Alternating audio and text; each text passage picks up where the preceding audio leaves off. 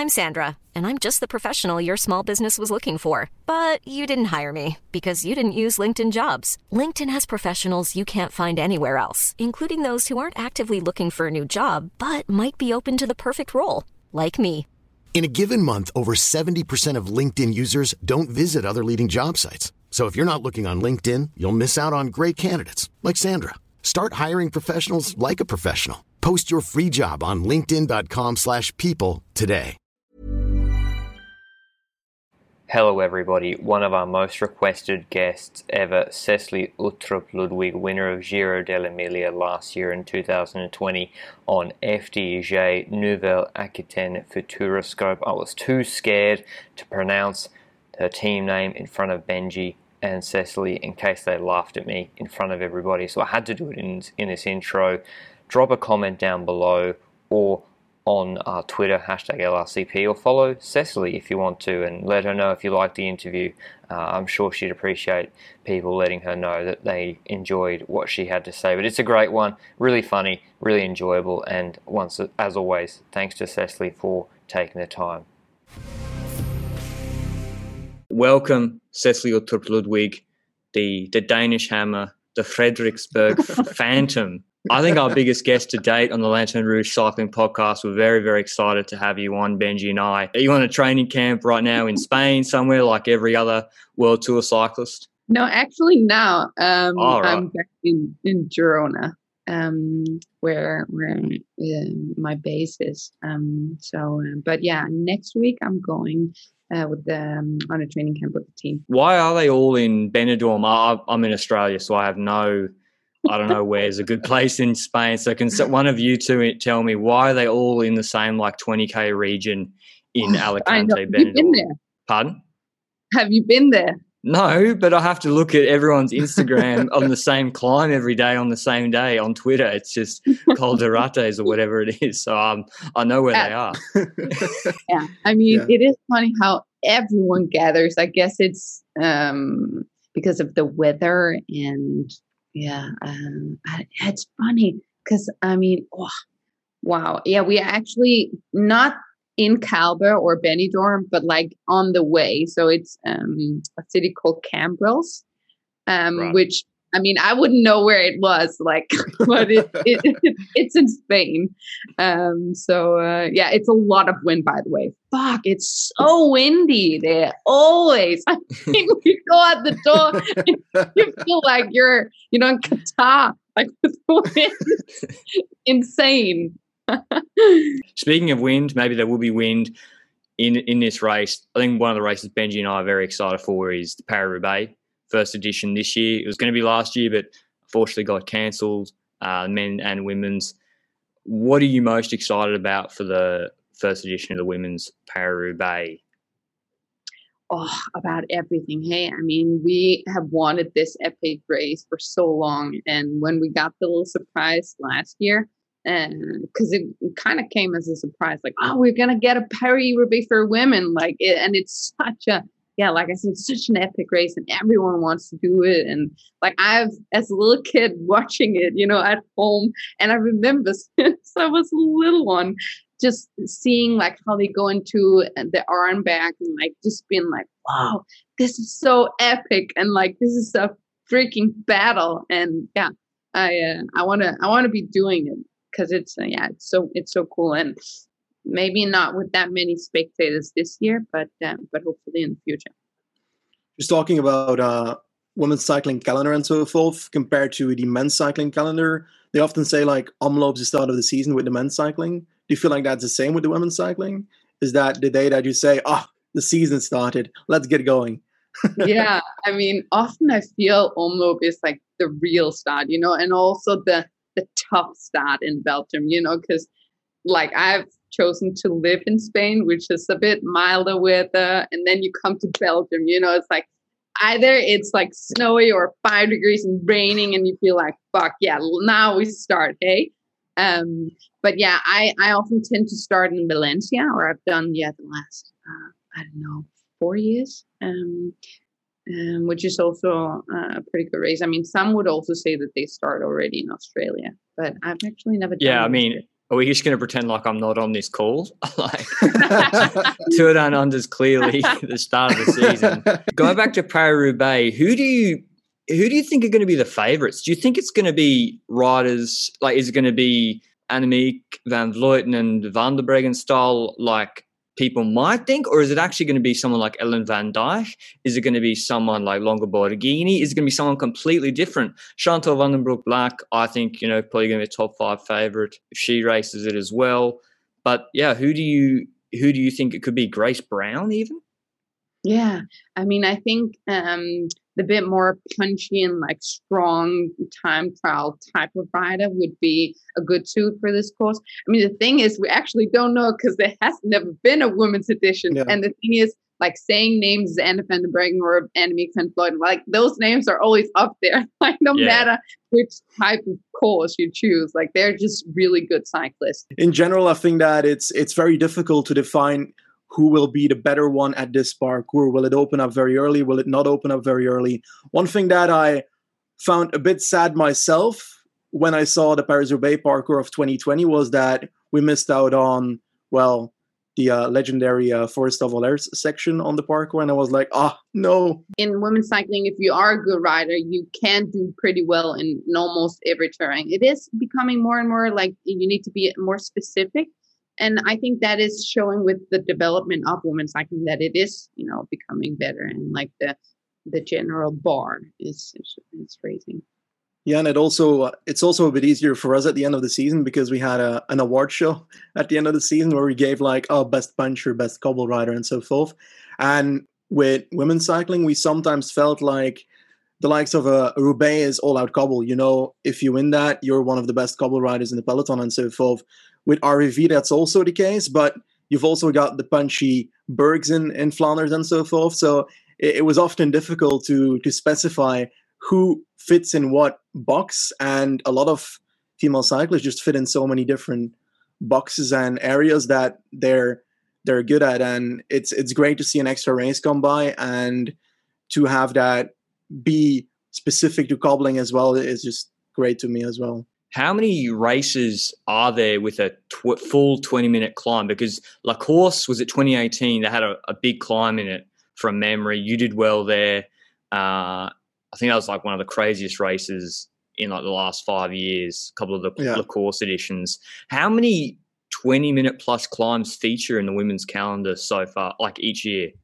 I could almost be doing like this, like, like the thing is, there's so few. I mean, often we do intend to have one or maybe even two of these in our Giro Rosa. But other than that, I mean, long climbs almost doesn't exist in women's cycling. Then it's like, if it's an epic edition of La Course or but almost nothing. So if you're like a pure climber, it's hard in the women's peloton because you often never get the chance to like show it, because there's often never 20-minute climbs that you can show it other than the Giro. And is that the sort of rider you think you are? Like if you had to put yourself in a category, would you say I'm probably when you're doing your training and stuff, and you're probably training on 20, 30, 40-minute climbs all the time,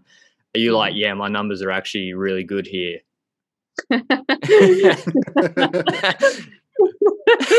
So also talking about like numbers and with boys, Yeah.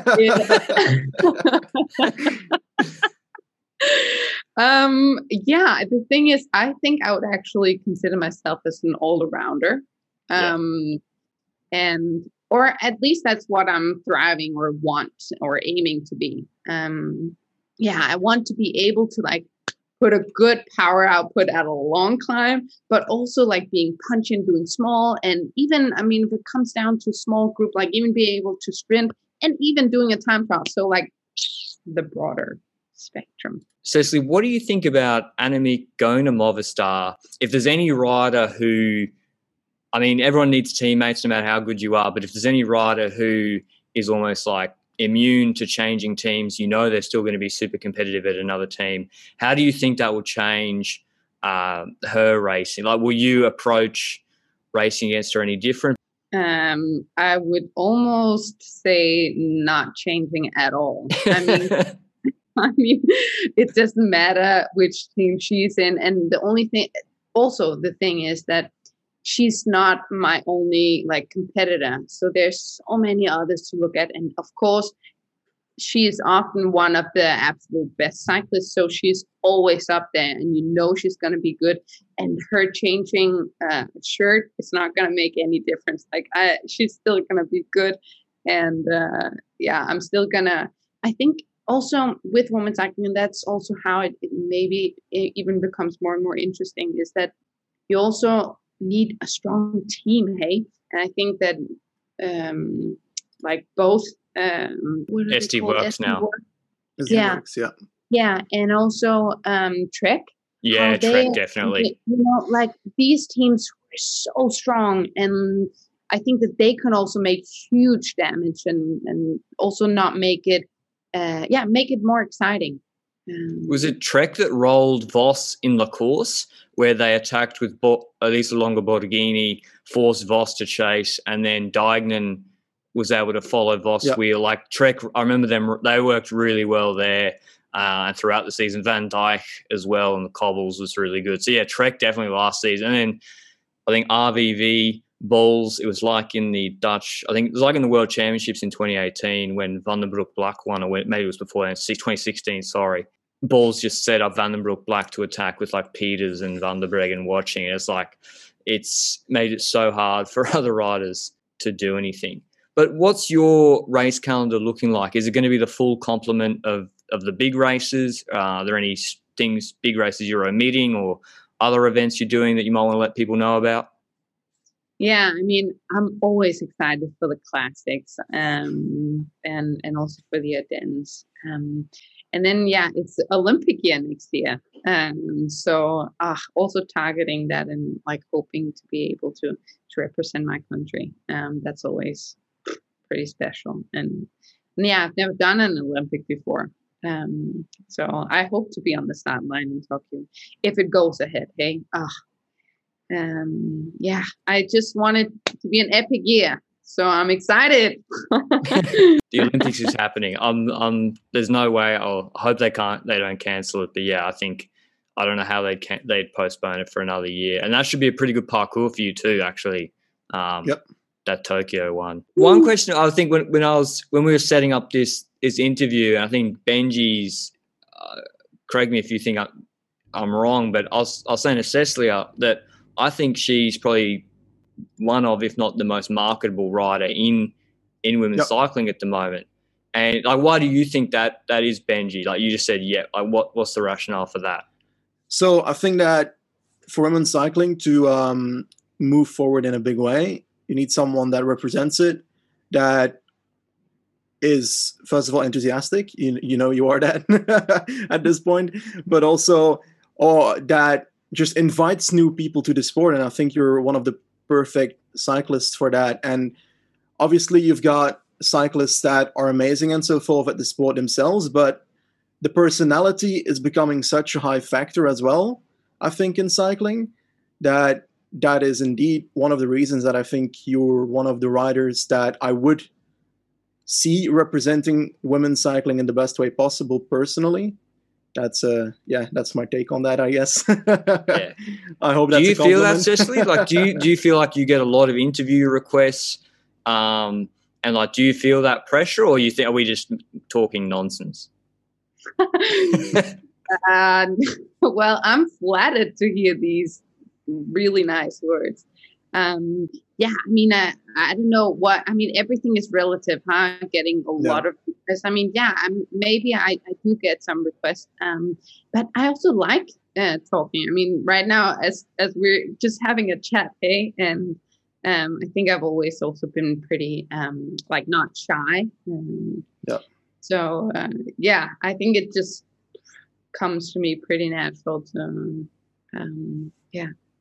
be myself. And I guess that's what has also been like one of my main things that I wanted to like get out there. See how passionate I am about saying it, but like be yourself. Hey, I mean, even yeah, if you're a bit crazy, then show it, because then people wants the real deal. And people wants feeling. Of course, I also get some like negative comments sometimes, like, is she drinking or what? And people like, say that to me all the time.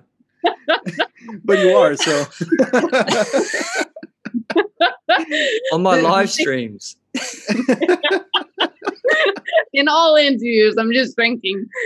No, I'm not. I think it's just, it's just me, and just, joy. And also the thing is, I'm not always happy. That's the thing. Sometimes, that you see that, but then after, if you would interview me after a race that would have gone real shit, I would not be like, yeah, I was a super race. No, I would be more like, oh yeah, fuck, that was a shitty race, and gotta go back and train hard. Like, then you see another side of me.